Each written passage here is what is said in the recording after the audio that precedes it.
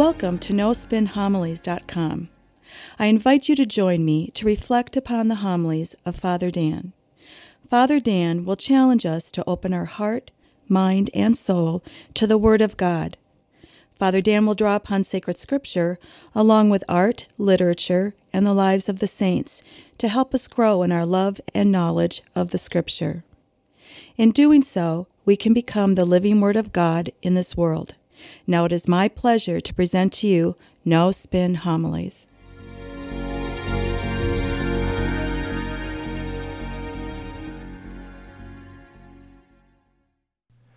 The readings for this sixth Sunday of Easter give us a foretaste of the Holy Spirit. It's as if the Church is getting us ready for the Feast of the Pentecost, which is going to be celebrated in just 2 weeks from now. Now, if we look at all three persons of the Holy Trinity, I would argue that it seems like the Holy Spirit is the least known, perhaps even overlooked. That's really bad, because the New Testament has a lot to say about the Holy Spirit and the activities of the Holy Spirit. The Holy Spirit is the divine power of work that is active in the life of our church. And the readings for today give us a sense of what that looks like. Go to the first reading from Acts of the Apostles.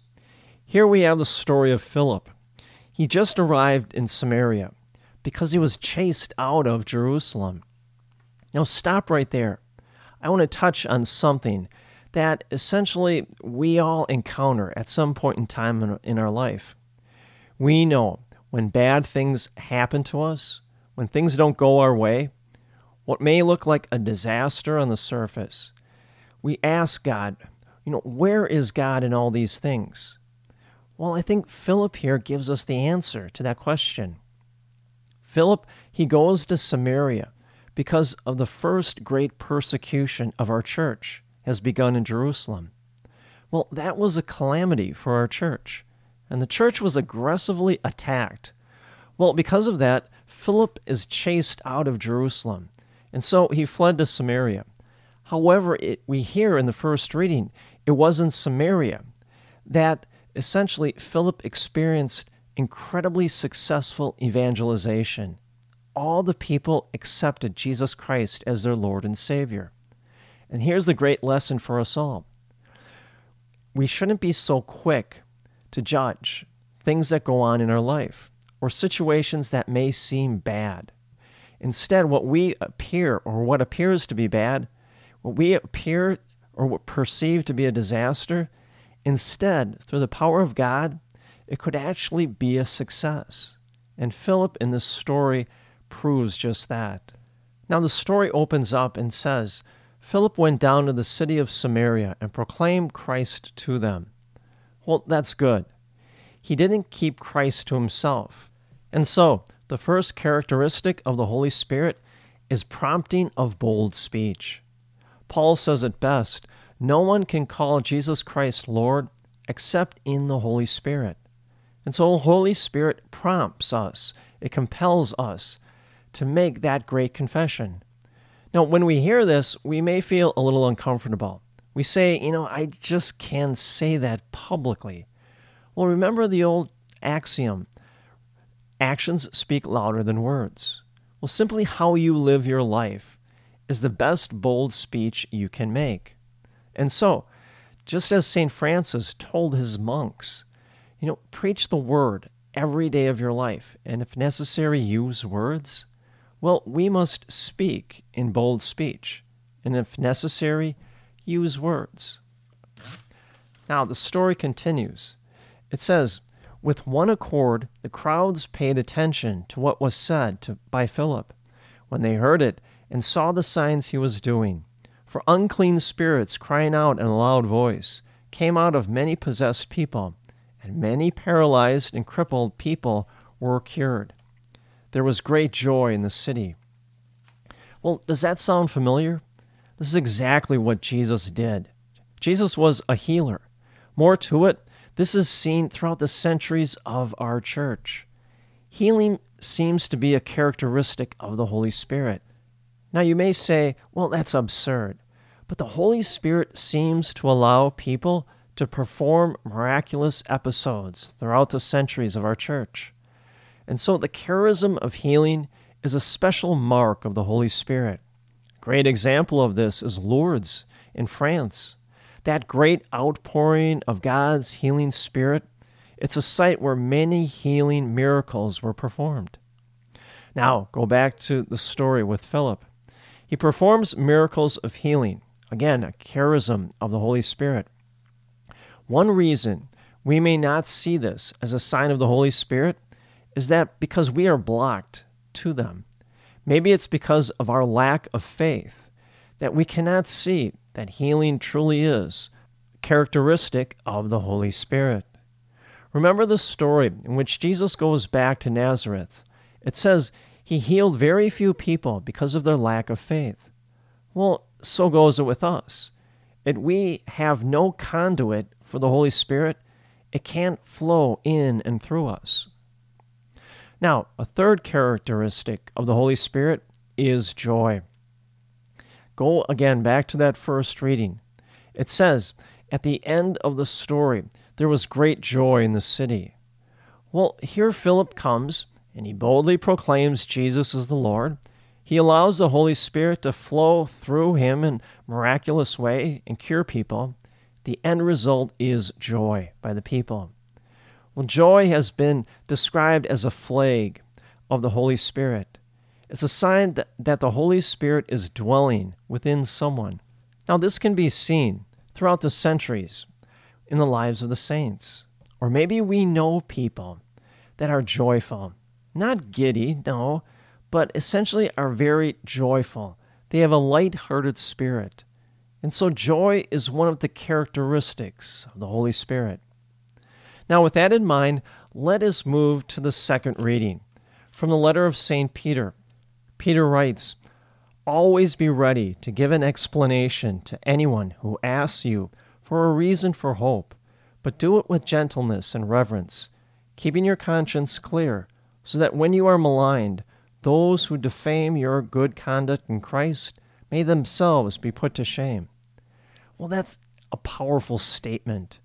Be ready to speak about your faith to others. Peter is telling us that it's not enough for us to just simply have faith, but we have to have the strength to openly talk about it, to actively defend it, or even explain your faith to others if asked about it. Now, I know we live in a society that privatizes religion. People say, I know you have a religion, and that religion is yours, but don't talk about it. Keep it to yourself. Well, a good question we have to ask ourselves, if someone asks us about our faith or an aspect about our faith, do you think you could give a good, convincing, and compelling answer for that? If someone challenges you in your faith, someone maybe is an atheist or thinks religion is crazy, are you able to propagate or defend the faith? And so another characteristic of the Holy Spirit is to have this capacity to defend and explain the faith. Great examples of this are St. Augustine and Thomas Aquinas. They are great defenders of the faith.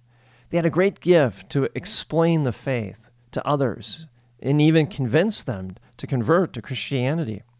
But that gift should also be present in each and every one of us as baptized persons in the name of the Father, the Son, and the Holy Spirit. If the Holy Spirit truly is dwelling within us, and it is, then we should be able to summon the courage to explain our faith, even defend it. Therefore, it's important for us to always grow in the knowledge of our faith. See, that's why we believe in lifelong faith formation. Whether we're 8 years old or 80 years old, we should never stop learning about our faith. All aspects of our faith, from art to architecture to music to history to scripture. And herein lies the beauty. The more we learn about our faith, the more our faith grows. St. Augustine wrote about it. He referred to it as faith-seeking understanding. The more we seek to understand our faith, the stronger our faith grows, and it keeps building upon each other. Now, with that in mind, turn to the gospel. Here's the most principal and the most powerful sign of the Holy Spirit, and that is of love. And so we hear about bold speech, about miracles, joy, defending the faith, but the deepest principle and the most powerful sign of the Holy Spirit is love. And so it begs the question, why do we know that? Well, it's because what the Holy Spirit is. The Holy Spirit is the love that connects the Father to the Son. The Holy Spirit is the love that breathes back and forth between the Father and the Son. In the Gospel, Jesus right now is with his apostles in the upper room at the time of the Last Supper, and he's telling them the deepest truths about our faith. And so Jesus speaks to the apostles about himself and his Father, as well as the Paraclete, the Holy Spirit, that the Father and the Son would send the Holy Spirit to be with them. And so that is the love that connects the Father and the Son. Well, now it is the love that will connect us to the Holy Trinity. Now notice what Jesus says. On that day you will receive that I am in the Father, and you will be in me, and I am in you. Whoever has my commandments and observes them is the one who loves me. And whoever loves me will be loved by my Father, and I will love him and reveal myself to him. Well, you see now, the love becomes the characteristic of the indwelling of the Holy Spirit. Essentially, what Jesus is trying to tell the apostles is that the Father and I will send to you the love that connects us, and you will become on fire with that same love. Well, joy, bold speech, miracles, confident speech to explain the truth about our faith, but above all, love. All these are marks or characteristics of the Holy Spirit dwelling within each and every one of us. Friends, strongly encourage you, take some time this week. You can't afford not to.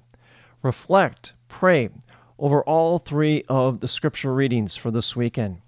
All three readings remind us of the power of the Holy Spirit working in and through us and our church.